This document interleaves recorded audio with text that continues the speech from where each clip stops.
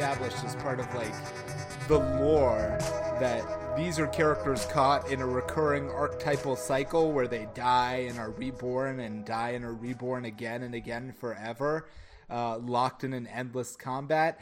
I don't see there's anything that says that like your gender identity is fixed in that journey.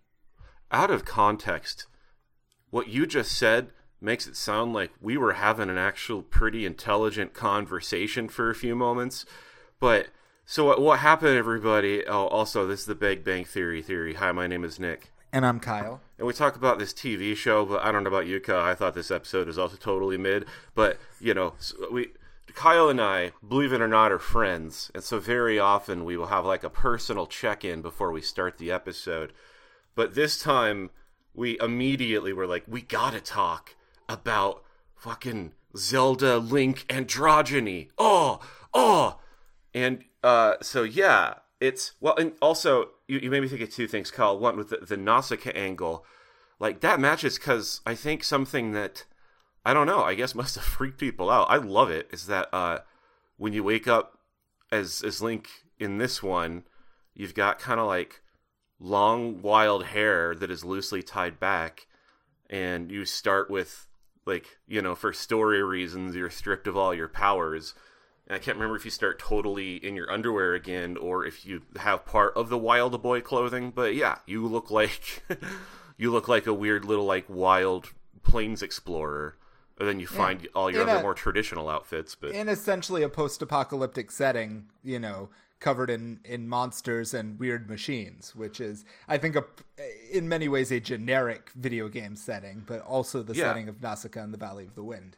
Well, and then the other thing you reminded me of is that, talking about why there's really absolutely no reason that in one of these, various iterative reincarnations of Link, one of them couldn't be female. I don't think it was something that Nintendo got actual pushback for, but I remember, the internet was disappointed when Nintendo, as a character in some sort of Zelda side game, was like, you want a female Link? Here is Linkle, or Linkette, or whatever. Look, she's a cute little Link. But, she's not actually Link, and everyone's like, that's not what we wanted, Nintendo. Like, we don't want this weird little female throwaway Link. We just want it, well, we being the internet. I don't give a shit either way, but I agree that, like, why not? Like, why not do it? So yeah, it would change. Well, actually, I guess that's. And to be fair, Nintendo has been more. I don't know if progressive about this is the right word, but they've just been more honest that, like, yeah, for most of our games, why would gender matter? Like, why couldn't the person in the space armor shooting all the weird space vampire aliens be a woman? What possible difference could that make? So, yeah, that is strange. Like, I also don't know if I would say progressive, but that nonetheless, not weirdly traditionally conservative in the default male pattern, I guess. Like, the Nintendo games, no matter what you can say, aren't broy. Like, none of them. Not a one. Yeah, no, and they make fun. Mario Odyssey, right? That was sort of part of the whole joke at the end of that one. It's like, isn't it a little stupid at this point that, like, Mario and Bowser are still fighting over which one of them gets to marry Princess Peach and she has no agency in this whole conflict? This is just some weird dance the three of them are doing at this point. Well, now that you've talked about marriage and weird dances, I think that is the best segue to get into this episode. Because I was going to... Why? What happened? Because I've already forgotten, like, 90... I haven't really forgotten, but... Yeah, just front load. Like, again, I don't know. It feels like years ago now, but realistically, 4 or 6 weeks ago. They're a really great episode. And, I was going to say that didn't, like, reset my standards in any way, but the pain is still there. And so, for today, with Season 7, Episode 12, officially titled The Hesitation or Ramification, this is another one of... Oh, God, is that really the title? It absolutely is. And I think this is in a long chain of episodes where there is a real, what would be intense relationship thing that happens, but I don't know. It could go somewhere. We know it won't, but it just feels fumbled. And to, cheat here and use the short summary from the fan wiki, ahem, when Penny's big acting break on NCIS turns into a bust, Leonard struggles to help her, which results in Penny asking Leonard a bold relationship question. Meanwhile, Sheldon tries to learn how to be funny, and Raj tries to work on his game before talking to real women. That is actually, I think, a better summary than most, but except I couldn't help, when it says Leonard struggles to help Penny, that is, he, not intentionally, but nonetheless, brutally shoots down her dreams with his very realistic and reasonable understanding of Hollywood. But it's one of those things where it's like, is this a moment where we have to bring in harsh reality, or is this where we're just like supposed to comfort and play a role for a little bit? And that is because, yeah, it's Penny gets a scene in NCIS and she's super excited about it. She's going to be flirting with the big star, and it's going to be her big break. And then she calls all her friends. Mark Harmon, who is objectively a hottie. I couldn't picture him when she kept saying it, and I haven't bothered to look him up. So, I guess verified hottie according to Kyle, who I trust. And so she calls all her friends and family, and she gets together with all the nerds to watch it. Gets most of the way through the episode, and is like, "Wait a second, my scene is missing. They cut my scene." And that is a real thing, and it's very unfortunate. And I don't know if it would be normal to inform someone with like Penny's role as like a small character whether she's going to be cut before it goes to air. I have no idea how that works. But, she is, I think, very reasonably bummed out. And, not just a little, she's very upset. She was really counting on this. And I think everything about her makes sense. And then Leonard, I don't think this is unrealistic. It's just at this point, it's like, you really should know better. Leonard is, Penny is like, am I going to make it? And Leonard's like, well, you're talented, but realistically, no. Like, we're in a city full of people just like you, and, like, what are even the odds that you're going to get the same opportunity? And she's like, holy fucking shit, I can't believe this. But here's another weird turn, is that, he never really does figure out the right way to make this up to her. But long story short, end of the episode is her drunkenly proposing to him, and him going, yada, da, da, da, da, da.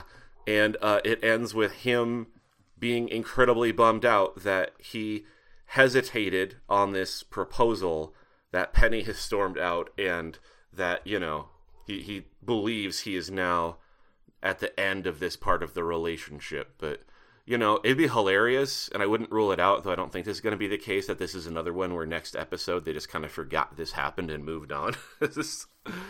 Oh, you guys had that weird fight at that party, but, we're going to absolutely move on from any sort of marriage proposal that may have come up. That wasn't really something worth addressing. Let's talk more about that, Dr. Proton guy or whatever. Professor Proton. So, Kyle, let's, there's more plot stuff to the episode, but, like, how do you feel about our main plot here? Or what? How do you feel about anything, Kyle? Well, yeah, we should come back. I just can't. So the part of this, can we just get out of the way? Because I dread the longer we go without talking about it, the worse it will be. One of the subplots is, Sheldon trying to prove that he knows how to be funny, and it's awful. There's not a single funny bit in the entire, like, subplot. It was torture. Did any part of that make you laugh? No, and so thinking about it now, like, I 100% agree with you, and I'm reminded of, and this is years ago now, I think this came out not long before we started our podcast. This video went around about, well, no, it wasn't even that. There was some video that went around about how like, misogynistic the show was. I'm actually thinking of an earlier video where it was just somebody released, like, a cut of, like, 4 minutes of an episode without the laugh track, and without the laugh track, it's like, oh, this doesn't have any jokes.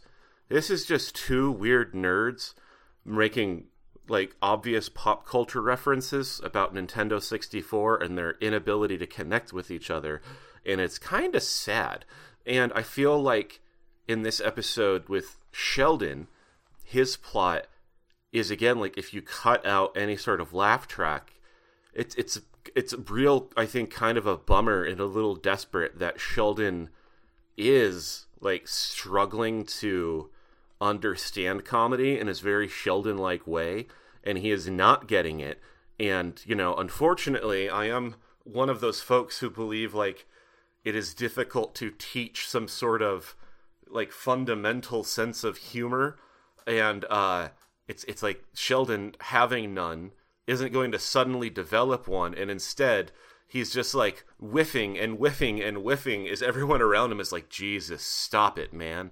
And if it weren't for people being sat there on the sidelines to giggle at every little bit of dialogue, I think this would be a heart-wrenching set of affairs. Yeah, I mean, it's definitely, because we all know someone like this in real life, right? Where it's like the worst thing you can, if you want to be like, the worst thing you can do if you are insecure about whether or not you're funny is try really hard constantly to make everyone laugh. It just turns you into an incredibly unlikable person. Yeah, and Sheldon seems to have some understanding of his his unlikability, and that this is the episode where he's like, I really got to dial it up a few notches here. I've got to make my, Kyle, why do we complain? It's like Sheldon's getting too soft. His edges are too worn down. But here he is, full Sheldoning, and it's like, oh, God damn it. He's up to this shit again. That's true. It is like a monkey's paw thing, isn't it? It's like, isn't this what you wanted?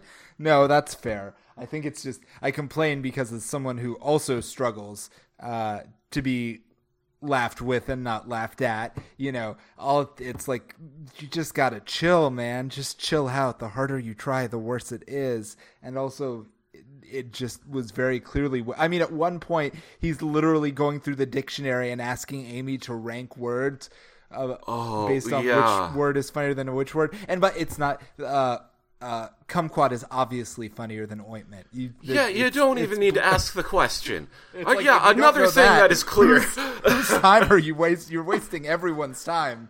Well, and also, that made me wonder, like, how is he sorting through all the words to rank them? Because why would kumquat and ointment even be next to each other? Oh, God, I didn't think about that. Yeah, because that's part of the joke, if you want to call it, is he is going through literally every word in the dictionary, and Amy at one point says, I don't want to do this anymore.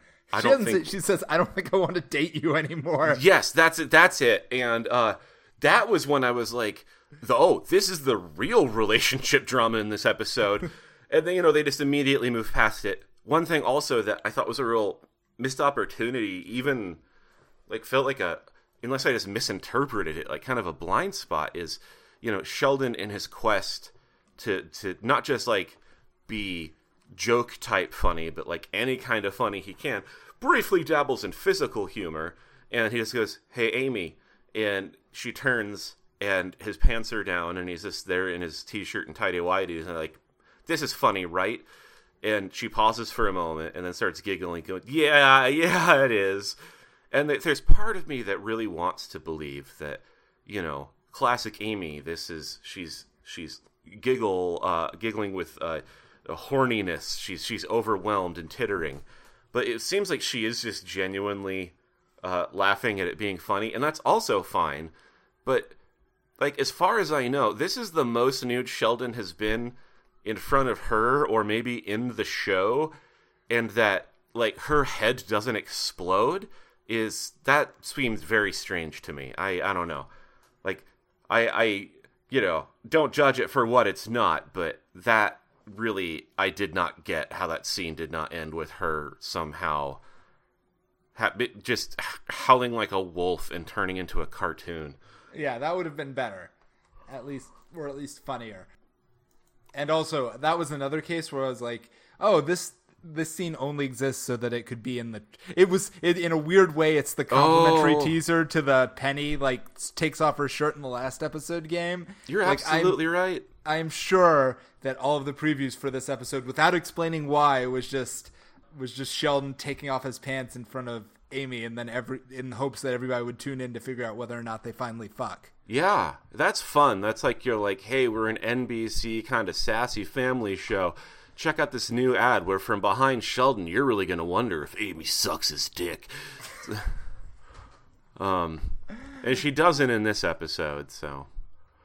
Anyway, so yeah, that was awful. So returning back to your main point, what do you like? So here's if you were in Leonard's shoes, what would you? Because like basically everything he says is brutally accurate. He's like, I want you to succeed. You know, maybe in some sense you deserve to succeed as much as anyone else. But insofar as this like is an industry where, I mean, he doesn't talk about luck, but he's just like, yeah.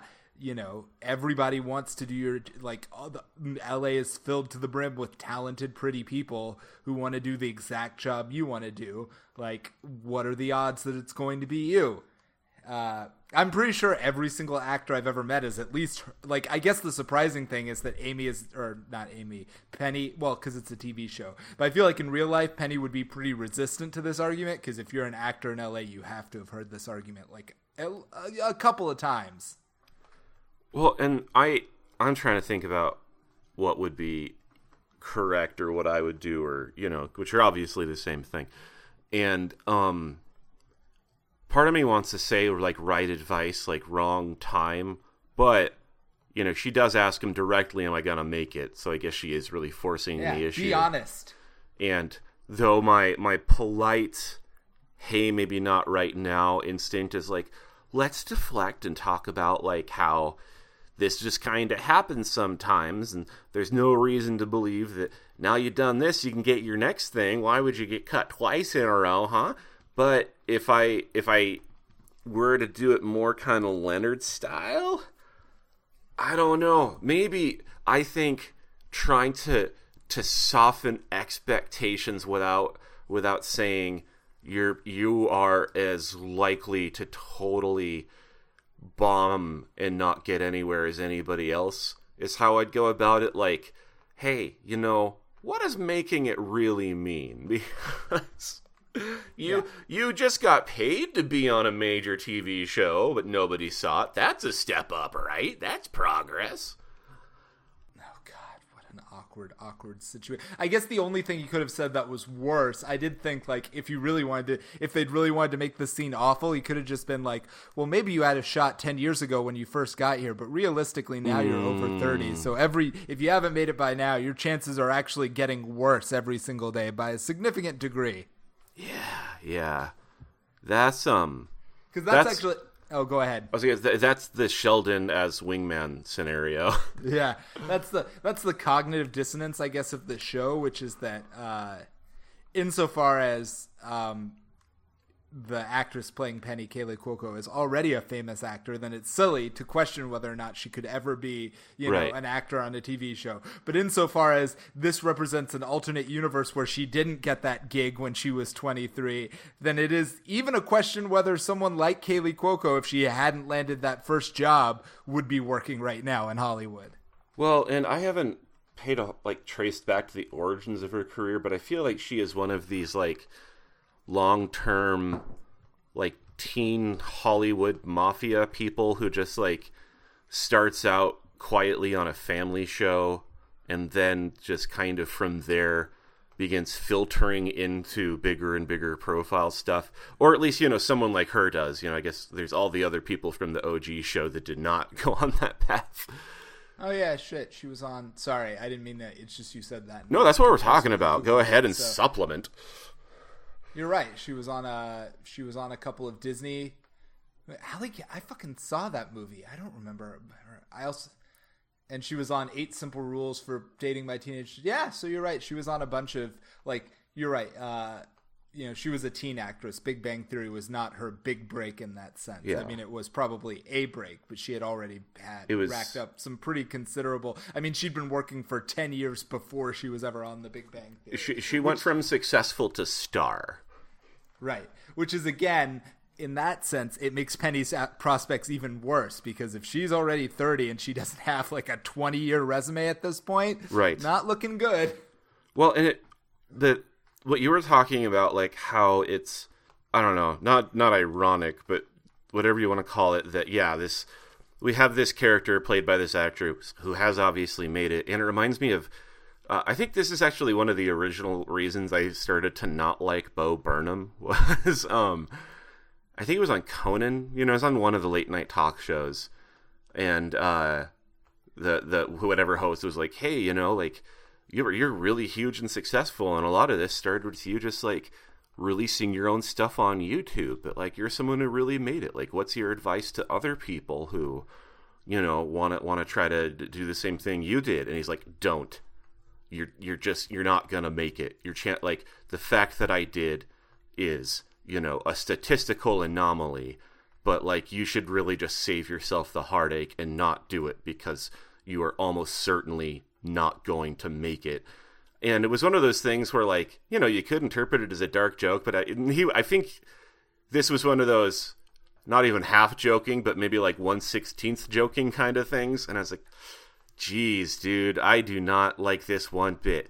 It's like, again, mathematically correct, but just to be like, fucking live your shitty life because I'm the lucky one. Well, I mean, I think he also, I don't know why I feel the need to defend Bo Burnham. Go for it. I'm going to, and then I'm going to share you a similar story of someone who I think should burn in hell forever.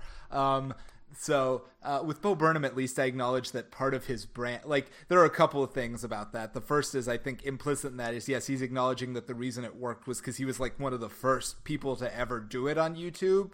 So, like, I think he's like being honest that, like, if he had tried his same shtick like a few years later, it would have already been too late to go viral the way he did. And also, he's very clear about all of the ways in which that career journey has traumatized him and made him, slightly crazy pants in the head. So I feel like part of that you can argue whether that's boo-hoo, you're so rich and popular and you get to direct movies and things and everybody thinks you're the voice of a generation and all of that shit. So maybe, cry me a river. But, on the other hand, is at the very least, I feel like it's a very compassionate brand for him. I don't think he's telling people don't do it because, I already got their first baby, so much as don't do it because it's not necessarily going to work. And also you're basically selling your soul for a few YouTube likes. And trust me, it's not, even if you obtained all the success that you wanted, you might not like it as much as you thought, which seems to be a big part of his whole thing. I'm gonna say this feels like a very compassionate reading, but you're allowed to your interpretation. Did you ever watch the CJ the X video about Inside, the 4-hour one that's about transhumanism? I don't think I did. No. Oh well, I'm not sure I will. If you ever have 4 hours to kill on YouTube, you should watch that video because it's quite good, and it's all about how Inside is basically Bo Burnham's plea to a younger generation of people who have lived their entire lives with the internet to not let it take over their lives, because it just inevitably, like, everybody thinks that Inside is about just like how COVID makes him sad, but really it's about how the experience of being perpetually online since he was 18 years old has sort of robbed him of the ability to forge genuine connection with people. Which is why, like, the subtext is he's not actually living his life that differently during COVID than he was before COVID, because he's been trapped inside his own head for years because of what being an internet celebrity did to him. Hey, we all went through COVID, and I'm glad he made a good special, but I didn't have to be as big of a bitch about it. Oh, that's fair. I didn't spend a few months inside, and I was like, the youth are doomed. Yes. But you hate them anyway. If all the Gen Z and Gen Alpha kids just committed mass suicide, you would not shed a tear. No way. I'm always an ally of the youth. The faster anyone my age or older dies off, the better. Fair enough. But I was also going to say, Jason Segel. I remember there was an interview where he was, I think, on like NPR or talking. No, it wasn't. I mean, it was he was talking to Mark Maron because he had some movie out. I think the one where he plays David Foster Wallace. And, in talking about that, he was doing a retrospective of his career. And, he started off that interview by talking about the trajectory of his career, which is that, my parents just took me to a few auditions because we already lived in LA, and I auditioned for Freaks and Geeks, and I got on that. And then basically for the rest of my life, whenever I wanted work as an actor, I would talk to, what's his name? Who's the guy the Judd Apatow. And he would put me in things, and also he would help me work out, when I was writing my screenplays, he gave me some advice, and, he helped me produce a couple of things and pitch Forgetting Sarah Marshall. So, and so he tells all of that.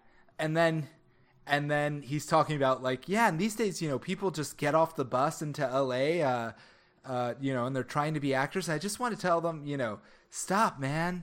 Just don't do it. It's not going to work for he basically said that exact same speech that Bo Burnham made, but just completely from a place of not acknowledging any of the very obvious privileges he had just admitted to, and I wanted to murder him. Well, and also you just reminded me of a conversation I had with a comedian the other night. I was doing a comedy show, and we had a traveling comedian come through who's part of it.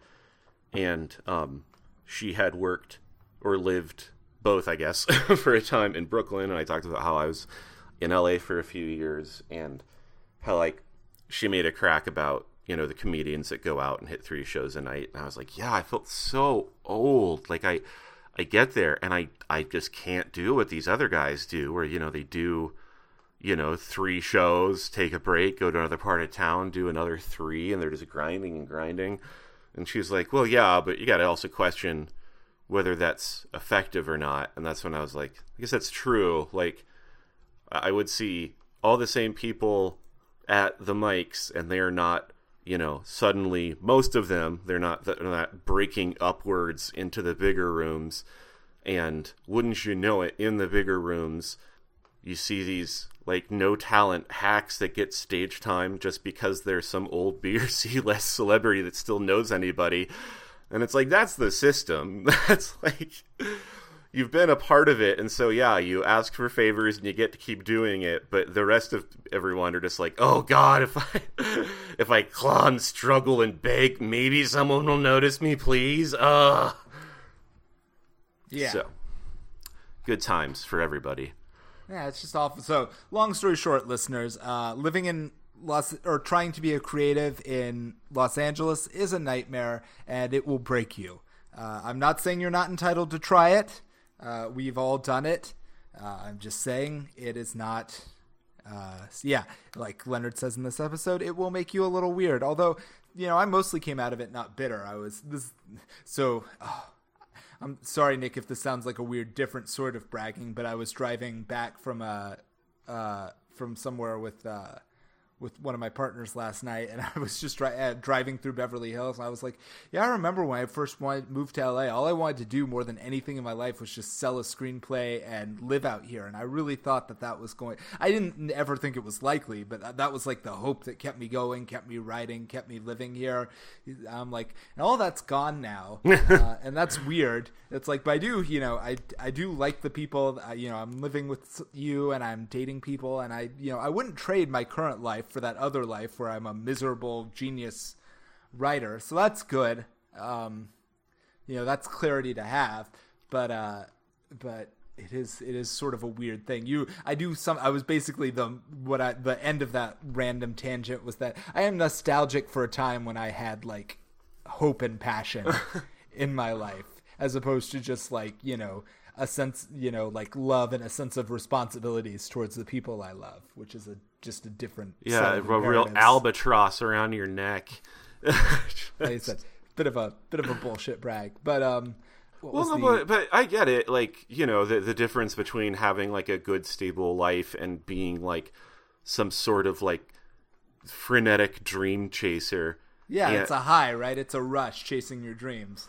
Well, and at the same time, though, I'm not saying that you should never write again. I understand if you don't want to pursue it with intensity, but I think like taking a step back to be like, well, I can be happy in the meantime is important, because I also think, and I know these people as well, people who are, and you're a little younger than me, but let's just say our age and older, who, like kind of talked about haven't really made it, and their chances are not getting better, and yet they're like, this is just gonna happen, I just gotta, and like, not like they're not gonna be able to keep finding work and living and stuff, but the idea of the big breakthrough being the goal is harmful, I think, beyond a very specific young point.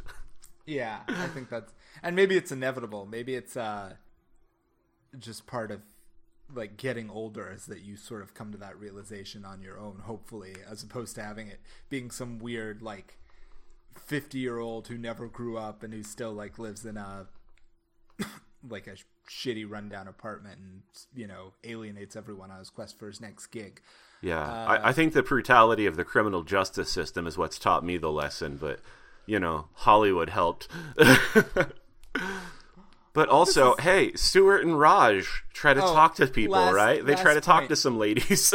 Just last real thing, which is, I do think that's why Leonard, it makes perfect sense for it, because Penny basically proposes from with a tone of resignation and sort of an acknowledgement like, well, I guess you're my consolation prize if I can't be a famous actress and live my dreams. You're okay, I guess. Yes, yes. Oof. Which I totally, I wouldn't want to be proposed to that way either. Well, and I think in kind of a bummer way, and this actually reminded me of like a personal experience that was not nearly as intense, is that, not only is the proposal not great, but she is drunk.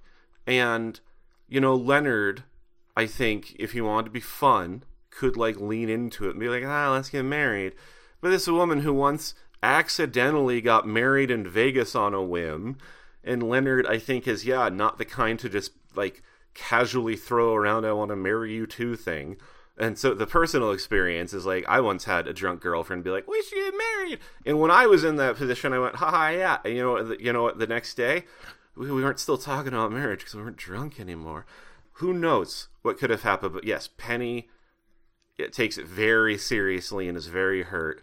But also, I don't think Leonard necessarily did anything wrong, other than, he did something wrong in that he didn't play it cool. But I don't think it would have been the right response to be like, yeah, let's do it. Which is, basically that's his crime throughout the entire episode, is he's just constantly not chill.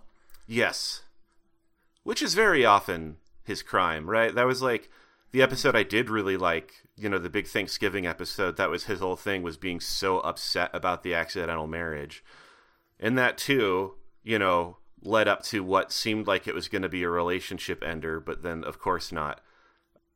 I don't know. I feel like I should bet like $5 or $10 on them actually just completely moving past what happened in this episode today. That would be a bold move, but I just feel like the show is not above it. So anyway, Raj and Stuart, like, I don't know, they were going to go hang out with Wolowitz and Bernadette, and the two of them are like, Raj, when you said you had a date, we didn't think it was Stuart, waka waka, and they go to the mall, and their whole plan is like, if we're going to talk to babes, like, we got to be able to start with, well, actually, they talk about this first at dinner with Wolowitz and Bernadette, and then they follow through. It contains, again, one of the least likable, I mean, I get that it's supposed to be a joke, but it's something, I swear, some of it is just the guy's delivery, because they're like, because how it starts is he's like, well, if you get nervous around attractive women, just try talking, why don't you try talking to normal women? And he's like, what, you want me to talk to fatties and uggos? And I'm like, something about the way he says fatties and uggos is just rubs me the wrong way. So, I want to be there with you, but I was like, hey, Raj, telling it like it is. I belong in a crossover of the fatto and uggo and fatty demographics. And so I feel like I have grounds to say this, but yeah, I mean, what do we have to what is the inference we make if we're saying talk to people who you don't find attractive, talk to people who would be traditionally less physically intimidating. Well, no, the final advice that he gets is just talk to normal people, or just talk to people without the ulterior motive just to get you. That's actually real Kyle. It's not that oversharing, but this is the funniest part of this episode. This was actual therapy advice that I got, and actual therapy practice that I had to do, which is my homework after I was diagnosed with being way too socially anxious was that I had to once a day make what do you call it? Communication, conversation.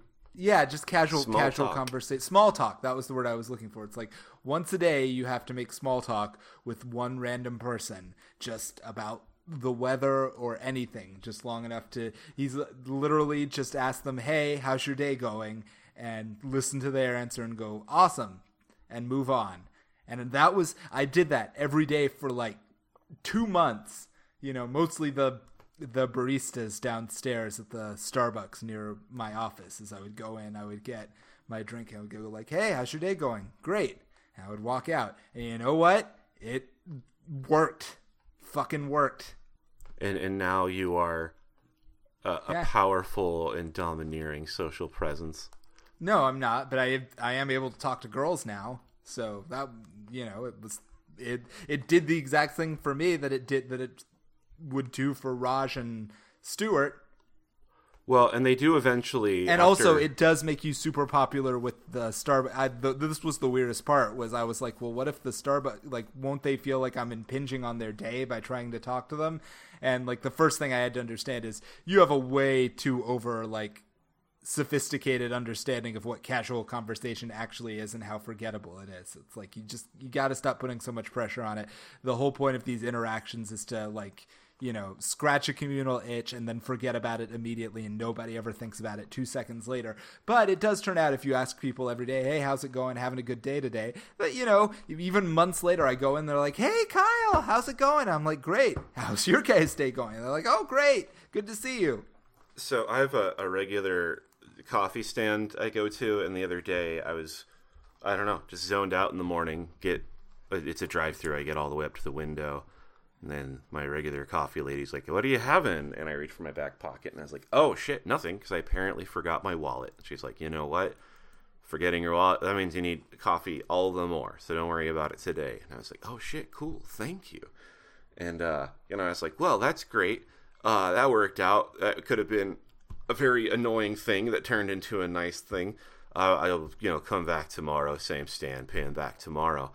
And then I go the next day, go to pay for my coffee, and with a little bit of hope in my heart that it was a freebie, get the new stuff. And then the lady's like, "Oh, we get you the one for tomorrow too." And I was like, "Yeah, of course." But there was a part of me that was like, "You fucking pieces of shit. You took away the good feeling I had yesterday. This is just commerce, isn't it? Yeah, we know each other, but we're not doing any favors, are we?" I love that your understanding of how that should work is, "Oh, you got me free coffee one time, therefore you should get me free coffee every time for the rest of time." Well, not every time. I'm saying, I get the freebie that once. I don't think I come back as like, "Hey, guess what? I'm the guy that never has his wallet, and I got away with it, and now I know that you suckers are gonna give me whatever I want." Good, because that's how the mafia thinks. Well, and they're pretty effective. So even though, I don't know, the closer I get to finishing The Sopranos, the more I wonder if it's all worth it, because, I don't know, it's like having free sandwiches brought to you every day is pretty good, but that seems to be one of the few highlights. Living in constant fear and paranoia, and, having to physically and mentally dominate everyone around you or risk being killed at any given moment. Yeah, that's a lot. Well, and the lifestyle rewards, it's a lot of this takes place in the early 2000s. And it's like, yeah, me, I just spent the last weekend trying to chop somebody's body into pieces and burying the evidence after we had a life or death struggle, but you want to know what? Many flat screen TVs as you can handle. It's like, Jesus Christ. No, thanks.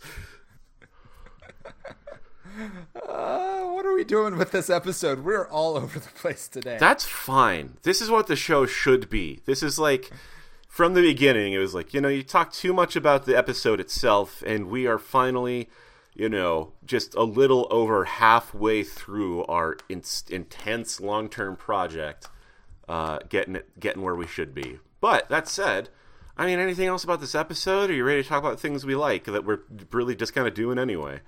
No, I think I'm pretty much through the talking about all of that stuff. All right. The hesitation or ramification, you're done. Let us never speak of thee again.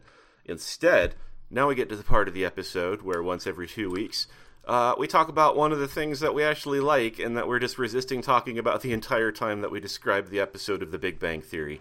I've got one loaded up. Would you like to go first or me? No, you can go first.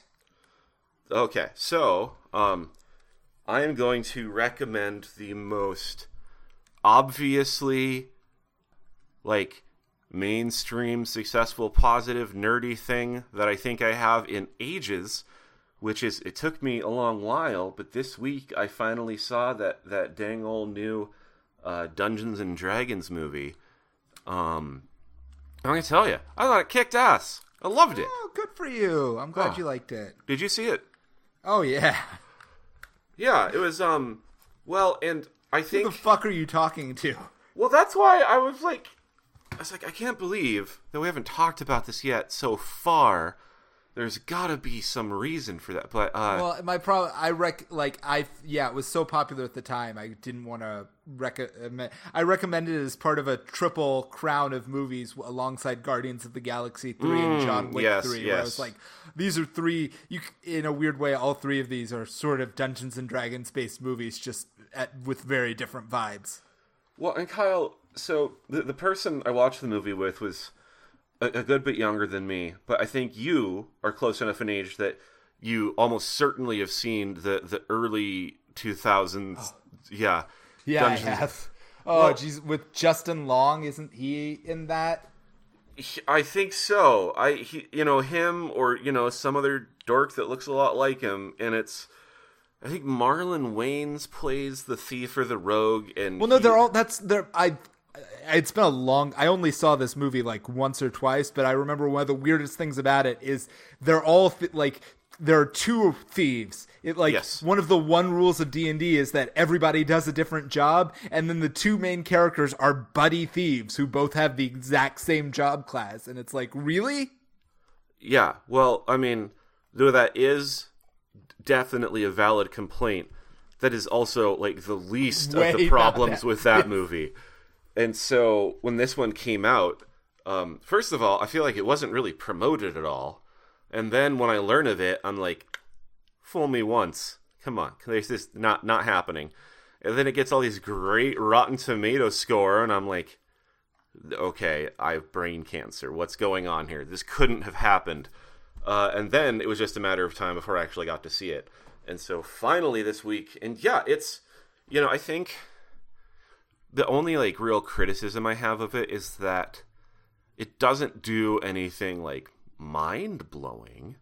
It didn't do anything that left me going, holy crap, I can't believe I had that experience. But it was just otherwise it kind of made me think. It's making me think now, I guess, of The Conjuring, where The Conjuring is itself a pretty straightforward genre horror film, but I feel like it's just done exceptionally well.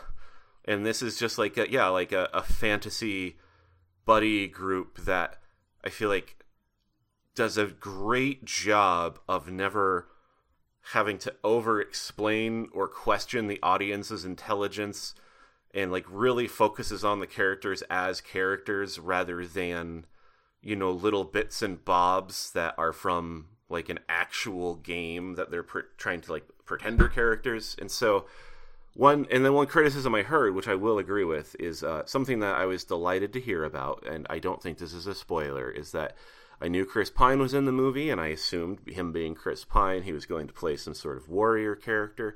But no, he is a bard, and that rules. But the critique I heard was, for a bard, he doesn't sing nearly enough. And 100% agree. They really dropped the ball there. Like, he's great. I loved him. But I feel like his role should be to be singing so often that it becomes obnoxious and the group has to begrudgingly put up with it because of its benefits.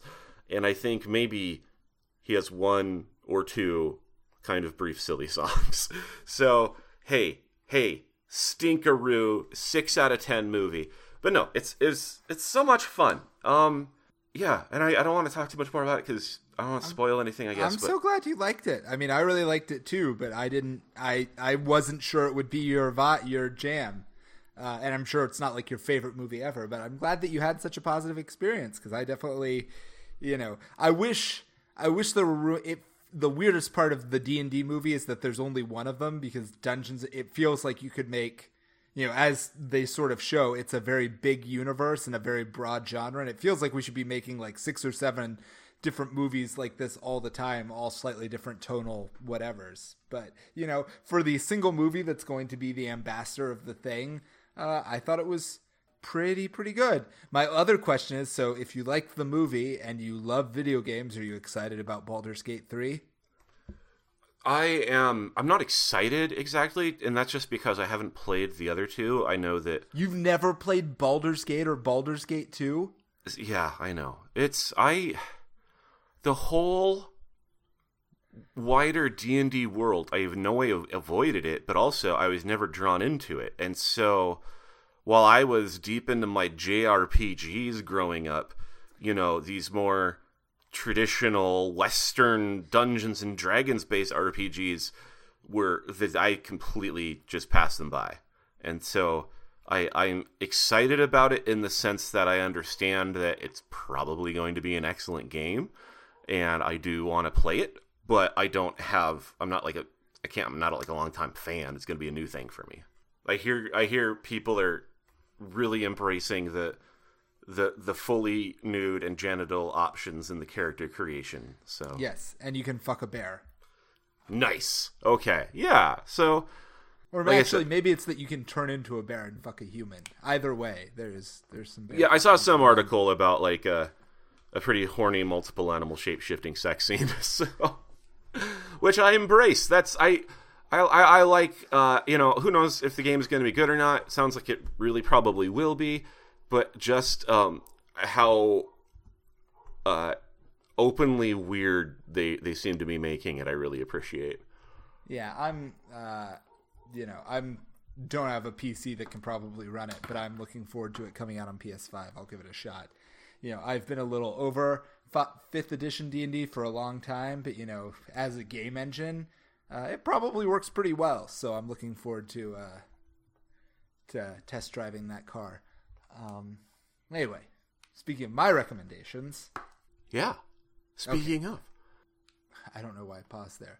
But it's weird. I feel a little weird because I had one movie that I specifically... this was my mistake. I set out, I was like, I'm going to watch this movie. It's going to be my...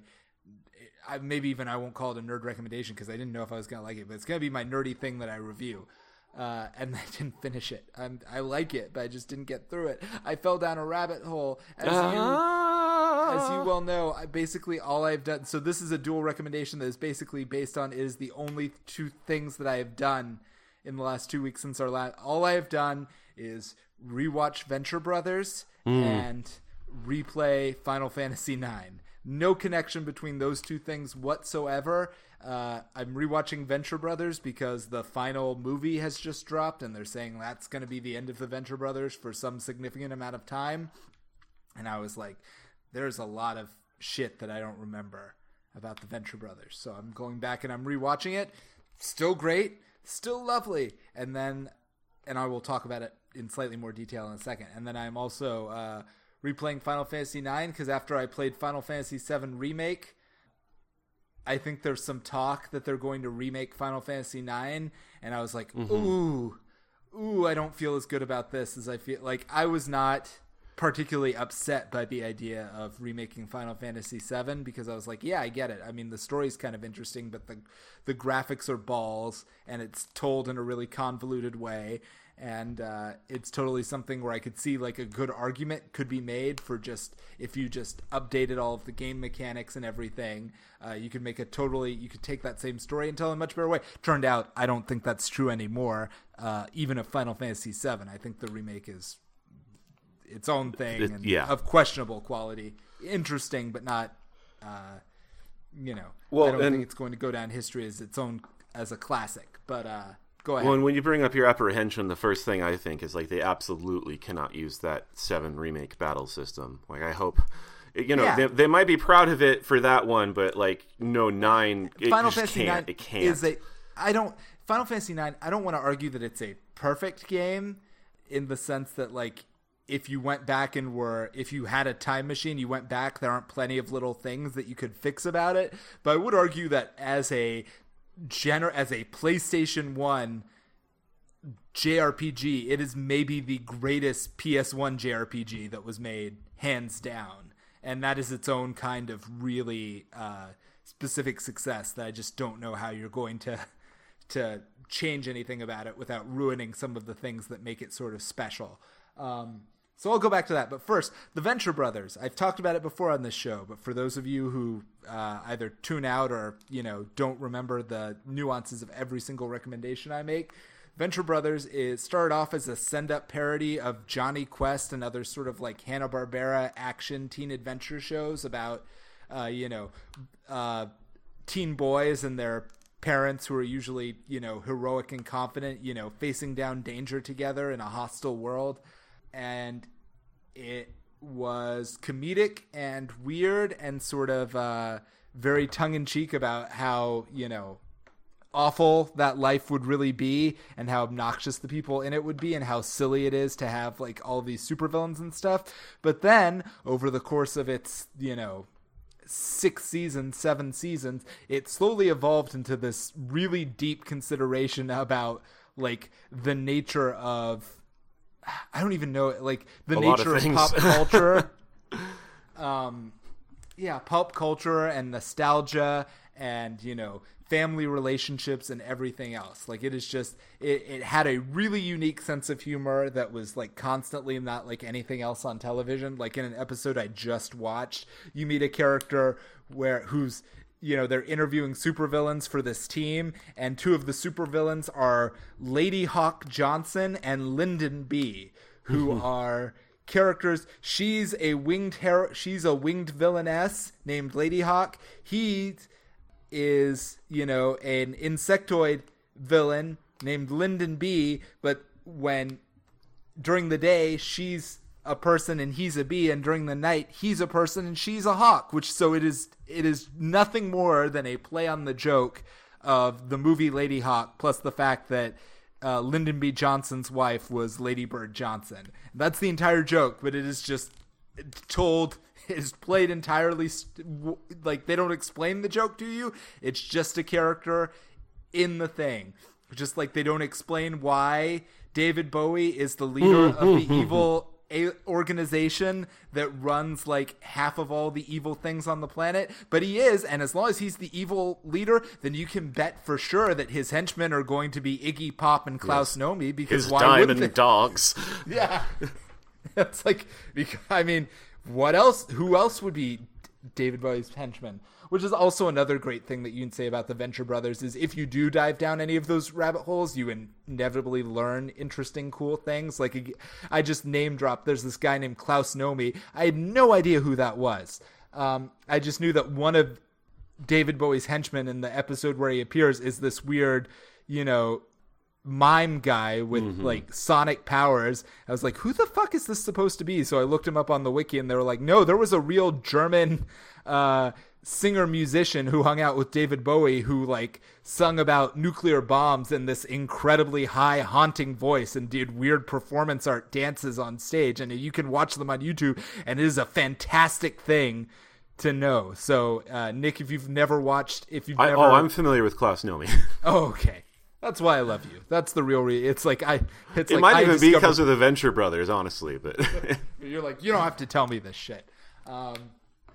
So you're always learning new things about like 70s and 80s and 70s and 80s pop culture that you didn't know before, and then there are all these slightly weird, funny takes on various superheroes and supervillains, and it's all like spun together into this really sort of haunting, complicated lore where like most people like it's a world where there are like explicitly superheroes and supervillains.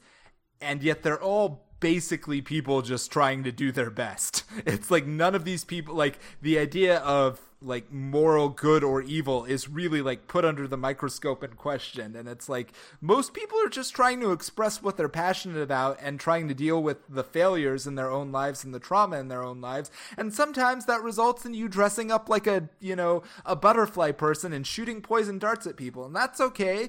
We're just, if that's going to be a way that people express their trauma, then there should probably be an organization that exists to sort of help set the rules and mitigate the fallout damage and make sure that too many people don't get hurt. But that's all it is. It's not like, it's not like we actually care about taking over the world or anything like that. That would be way too complicated.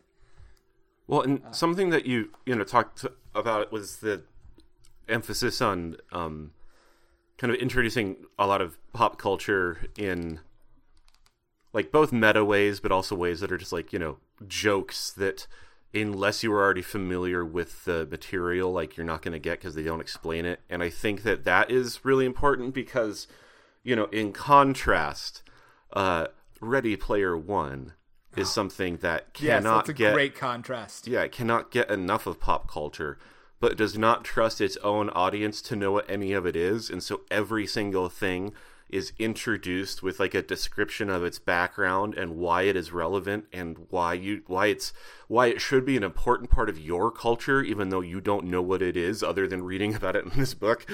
Yeah, Venture Brothers, on the other hand, is like, no, you're either going to get it or you're not because it's part of the joke and we're moving on. Like, there was this really interesting, so I'll end this part of the recommendation before I transition to the other thing. I hope this episode isn't running too long.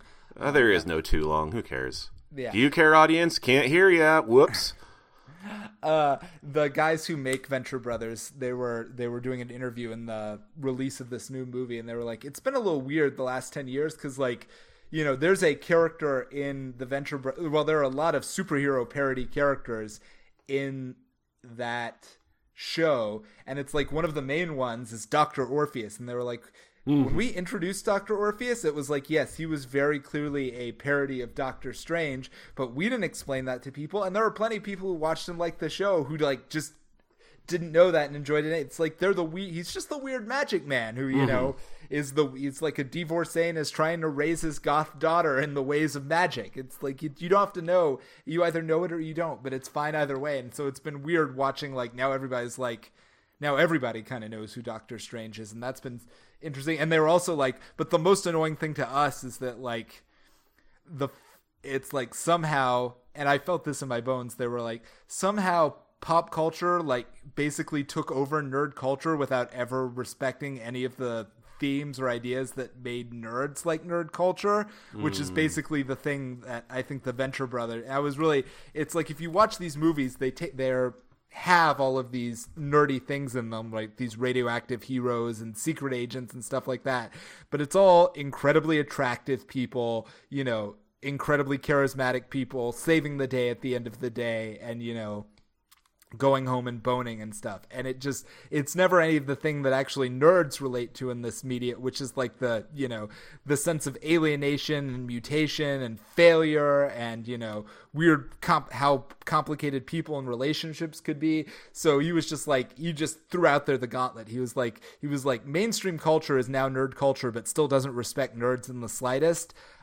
Which I don't think he was trying to be like gatekeepy there. I don't think he was trying to be like, and so if it doesn't sound like it by the way you're saying it. So. Okay, good. It's like, it's not like if you like Marvel movies, that doesn't make you a real nerd or anything like that. He's just like, this is stuff that was made and created by people who were like incredibly like nerdy and sort of lonely and isolated, and the fandom was driven by people embracing this escapism as a way of like talking to each other and working through their own shit and having some community, despite the fact that they were generally bad at talking to other people. And none of that sense ever permeates into any of the media that gets made in mainstream Hollywood that is using the same source material. And I was like, but it's what the Venture Brothers is all about, by contrast.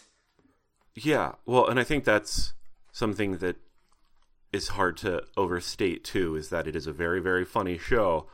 It is nonetheless emotionally poignant, and it does have a lot to do with these people who, very often have some sort of incredible talent or ability or freakish mutation that, yes, is helpful in one regard and has otherwise ruined their life. And there was a, I just watched, I've been binging episodes, so I've watched a lot of episodes, but there was this great moment in a few episodes where, basically this guy, part of the joke originally was supposed to be that, the Venture Brothers, their dad is kind of a dick to them and doesn't really care about them.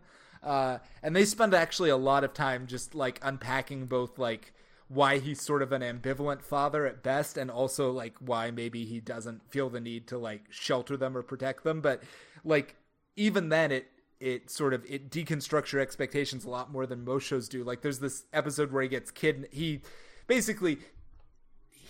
all of these other genius scientists are being kidnapped and he does not get kidnapped. And so in order to make him feel better, his boys decide that they're going to fake kidnap him so that he doesn't feel like he wasn't good enough to get kidnapped, which is itself a hysterical premise, right? And so they kidnap him and they use voice modulators, and he's blindfolded and they're talking to him and they're like, we have your sons. And they're like, oh, please, oh God, not my boy, not, and he has two sons, Hank and Dean. And he's like, not Dean, please, whatever happens, just if you have to hurt someone, hurt me. And they're like, and what about Hank? He's like, I guess you can kill Hank, which is a shitty thing to say and, might be a throwaway joke. But then they come back later in the episode and Hank just asks him while he's still blindfolded, why would you say that about your own son? And he's like, oh, come on. You guys aren't really going to kill anyone. If you were going to kill me, you would have already killed me. You don't know you're obviously amateurs at this, which is fine. I've been kidnapped a lot in my life and I know what that's like. So I know you would never hurt either of my children. But you know what? If you were going to threaten one of my children, then it should be the one who's actually going to, who lives for this stuff, as opposed to the one who feels trapped by it. He's like, the one I wanted you to get rid of and leave alone is the one that I know resents this life more. And even though basically he's saying the one I fight with all the time is the one I recognize the reason that we're fighting is because he didn't ask for this life and he hates that he's trapped in it. And I didn't mean to do that to him. It's just what my dad did to me, and it's what I sort of accidentally did to him. But man, do I understand why he's angry at me about it. And it was like, holy shit. Yeah. And then there are goofs. Quality goofs. In this weird show, and then this is the same show where Spider-Man's a character, but he flies around by shooting webs out of his butt, because that's where the spider web thing normally is in a spider. Yeah, it's a pretty incredible show.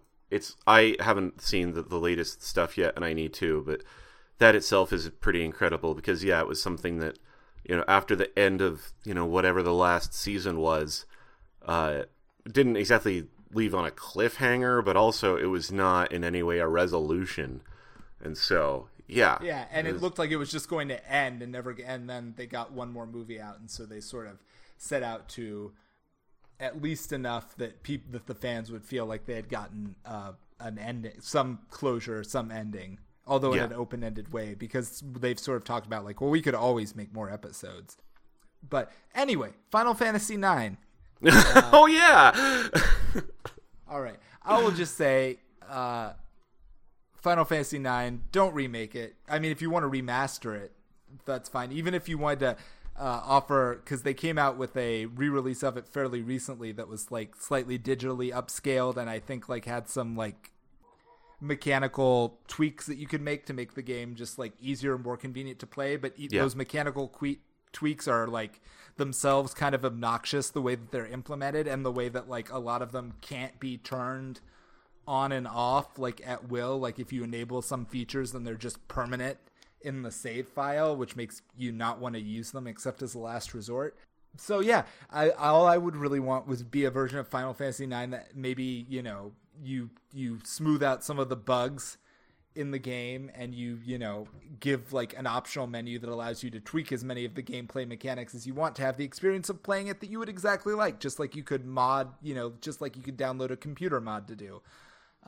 That's all I really ask for. But other than that, don't change the game. Again, it's not perfect, but it does what it does so well. It was basically the one that after, Square made basically like 8 Final Fantasies in a row, where over the course of like the first 6, they perfected the mechanics of a Final Fantasy game and experimented a lot with the story. Over 7 and 8, they made the transition to like, CGI, and they spent a lot of time fumbling around figuring out how to try to tell a Final Fantasy story with a 3D engine, and they, had some triumphs and some tragedies with that. And then with Final Fantasy IX, they were like, okay, we think we got it now. We know how to do this. We know how to make basically a classic Final Fantasy game, a worthy successor to Final Fantasy VI, that scratches a lot of the same itches, but that has like this beautiful 3D backgrounds to all of the levels. So everywhere you go, there's always like beautiful cityscapes rising behind you, or beautiful. The dungeons are all pretty. The overworld still kind of looks like butt, but even it's better than 8. Like 7 was good. The 8 overworld took a real dip, and then 9 seemed to hit the sweet spot. But yeah, still not great looking. But also, you don't spend that much time in it, because it's basically it's not like a traditional road game in like the way some of the others are. You don't spend a lot of, you're not like going like on a quest the entire game to get from like one part of the map to the other part of the map, or to complete some ritual. But it is still a game where you spend a lot of time in transit. But basically, at every point in the transit, you're constantly stopping at new like shrines, new like guard castles, new cities and stuff. So you're never in any one place for very long. And it's just, playing it again, I was just struck by how incredibly confident it is in its like pacing and its storytelling and its ability to deliver like the exact story experience that it wants you to have, while still letting you basically pace out the beats and do side quests and stuff like you want. Because again, and this was to compare it to Final Fantasy VII Remake, which everybody like the pacing of that game is just so blatantly disrespectful. Like if you want to get to the next story beat in that game, you have to like, backtrack 6, it will just not advance the story at all until it has held your hand and forced you to walk like back and forth across the same section of map like 6 times, just because it is so transparently trying to pad out its runtime to give you what feels like a full game experience. And then all of the, levels are like just a little bit too, all of like dungeon levels are just a little bit too long to make you, again, just to feel like you're getting a full experience out of what is transparently padded. And consequently, the actual story in that game, which was a single disc, less than a single disc on the original Final Fantasy VII, takes like 50 hours to complete or whatever, mostly, but a lot of it's just wasted time. And by contrast, I have now played 10 hours of Final Fantasy IX again, and the first 10 hours, do you know what happens? You stage a play. You go to a castle and help a princess escape from the castle, arguably kidnapping her. You crash land in an evil forest. You rescue the princess from a tree monster. You go on an overland trek to get to the next, nearest city of civilization, which involves like hiking through an ice cavern and skyjacking a skyship and taking it. And the whole time you're being beset on and hunted by mysterious black mage assassins who are trying to kill you and kidnap the princess for mysterious reasons. And then you get to the city, and then you participate in a hunt festival, and it turns out that, oh no, your neighbors are like, someone is committing war crimes against them, and you have to go investigate that. So you have to go through this big tunnel and fight a fish monster and go to the city and uncover the war crimes that are going on there and fight this general who just kicks all your asses and makes you feel like you're not nearly high level enough for the situation you found yourself in. And again, that is, when I thought back on those events, I was like, that's got to be like 30 hours of the game, right? Because it all felt so like epic and tangible, and each section of that story feels like really, big and complete and poignant. And no, it's just the first 10 hours of the game. Mm-hmm. And it's just they knew how, like, I do think that eventually, like, I remember, like all of these games, it has the final, like, basically lead up to fighting the final boss. Yeah.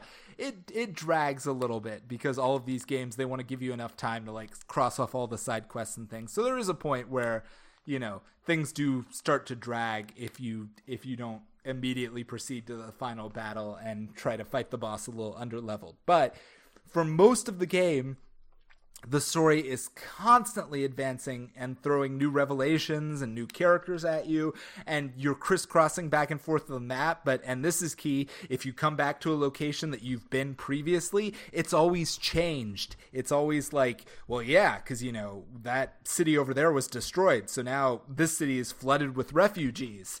And it's just like, you meet people that you met elsewhere because now they've been fleeing or transporting and stuff like that. And so the world, it's not like this, and I don't get why this is so hard to remember. Like, one of the most annoying things about most modern RPGs is that you will go back to a place after like 7 story beats and there's still some guy waiting on you to do a side quest from level 3 or whatever, or you've completed the side quest and he still only has the same 3 lines of dialogue that he had before. My entire family has died, but I'm still waiting on that apple cooler for breakfast. Yeah.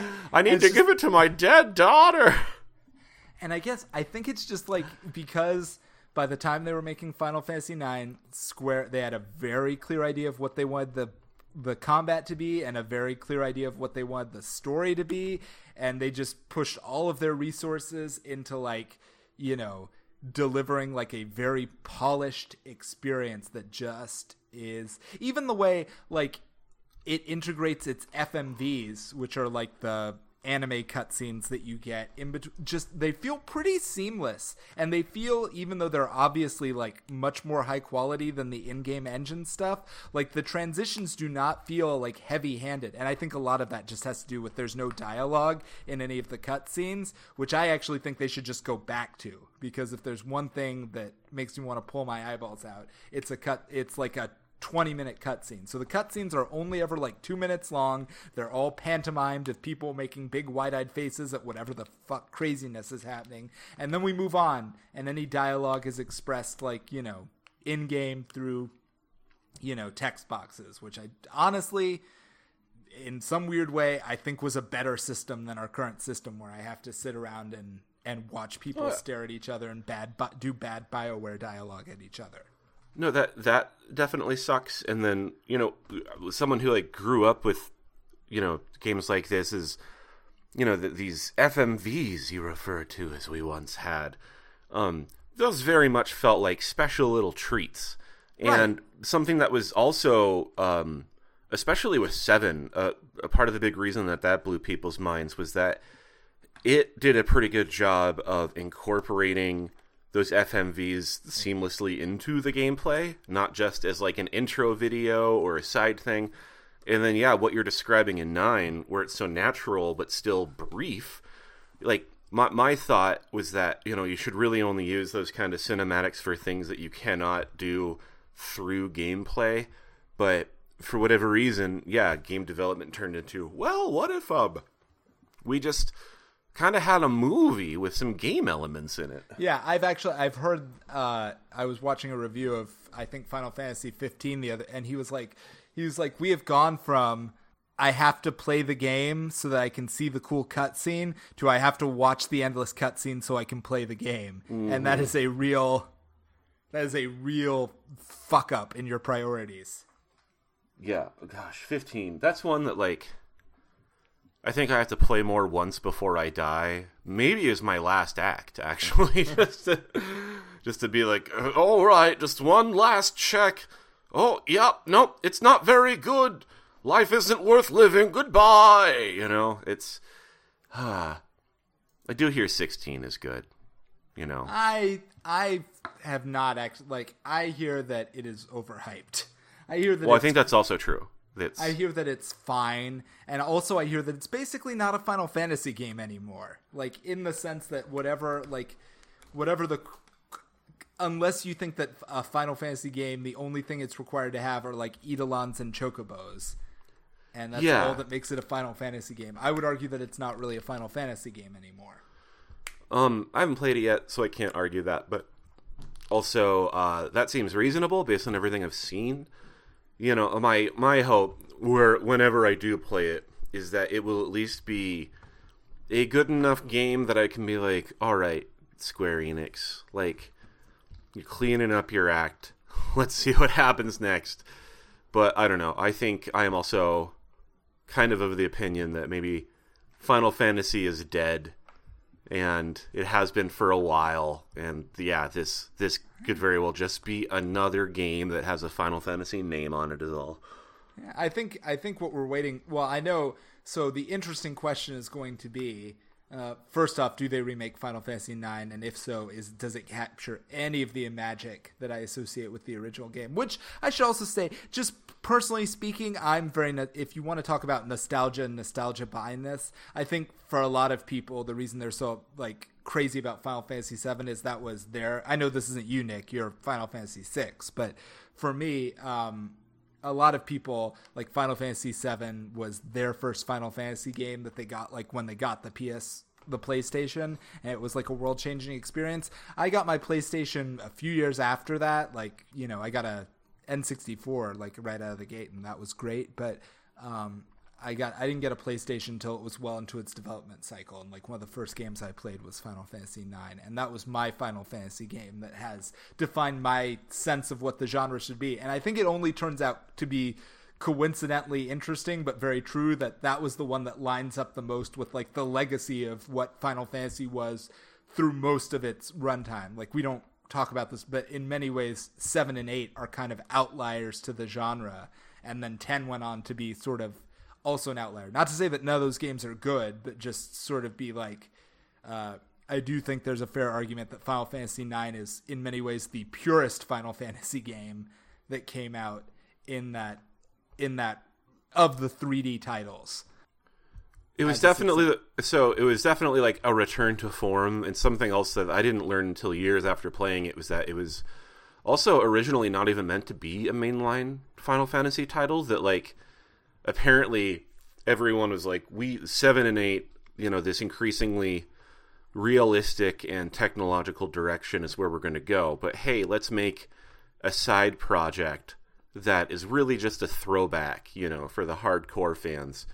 And apparently it went well enough that they're like, no, this is going to be the next mainline title. But yeah, it's strange that it is, like you're saying, like kind of the more core Final Fantasy game, even though by that point it was kind of 7 and 8 were the standouts, and then 9 comes out. By that point, it's the standout, and they've never really gone back. Yeah, so you hit 12 because they went in the wrong direction. I think they just. I think so. Like, I love 10, but yeah, it's. And actually, I'm looking at it now, and the guy, because I was like, what happened to the guy who made Final Fantasy IX? And he went on to found Mistwalker, which everybody says is like those were the guys who made like Blue Dragon and Lost Odyssey, which many people are like much better written and more interesting games than most of the Final Fantasy games that came out in that same time period. Well, and those are ones that bum me out because those were on the Xbox, and I never had an Xbox, and so yeah, it was not Shigeru Miyamoto, Hironobu Sakaguchi. Yeah, I went and did. God, you're such a good nerd. I love that sometimes. I had to look that up, and you just knew the name. I spent a lot of time reading about Final Fantasies again. But yeah, he goes and does Mistwalker, and that was bittersweet for me, because I was like, I'm probably never realistically going to get an Xbox, but fuck, I want to try these games. Yeah, Lost Odyssey is, according to many people, like the single best JRPG to come out in like between like 2002 and 2010. At the very least, it's the best JRPG to come out after Final Fantasy X, and you can't play it. There's just no. Yeah, like, I don't even think you can get it on emulator. It's just if you don't like have an Xbox 360 and a fucking physical OG copy of the game disc, yeah. Yeah, it is just gone, and that is just so sad because it is supposed to be so good. Yeah, well, I'm not gonna go on a tangent about this, but Panzer Dragoon Saga has a similar fate. It was a Dreamcast game that, you know, it took a not a Dreamcast, a Saturn game. That's part of the reason it doesn't exist anywhere else. But yeah, it took, you know, it was a rail shooter, turned it into an RPG game, and everyone was like, Jesus Christ, this is incredible. Shame it's on the Saturn. And yeah, it's just you there's never been any other way to play it. It's like this, like, to me, an almost like legendary kind of game because there are so few copies of it. Like, the only time I played it, it was because I was able to find and burn, you know, the discs from some sort of torrent site and do the emulation and everything. But, you know, if I could pay for it and just get a reliable version of it, I would love to do that. Much has been lost that will never be seen in the light again. Now we know how the elves felt in Lord of the Rings, man. Is this so I think I turned 40 this year. I think then maybe I'm officially starting middle age. You've got time still, but I wonder, like, oh yeah, you should be dating it.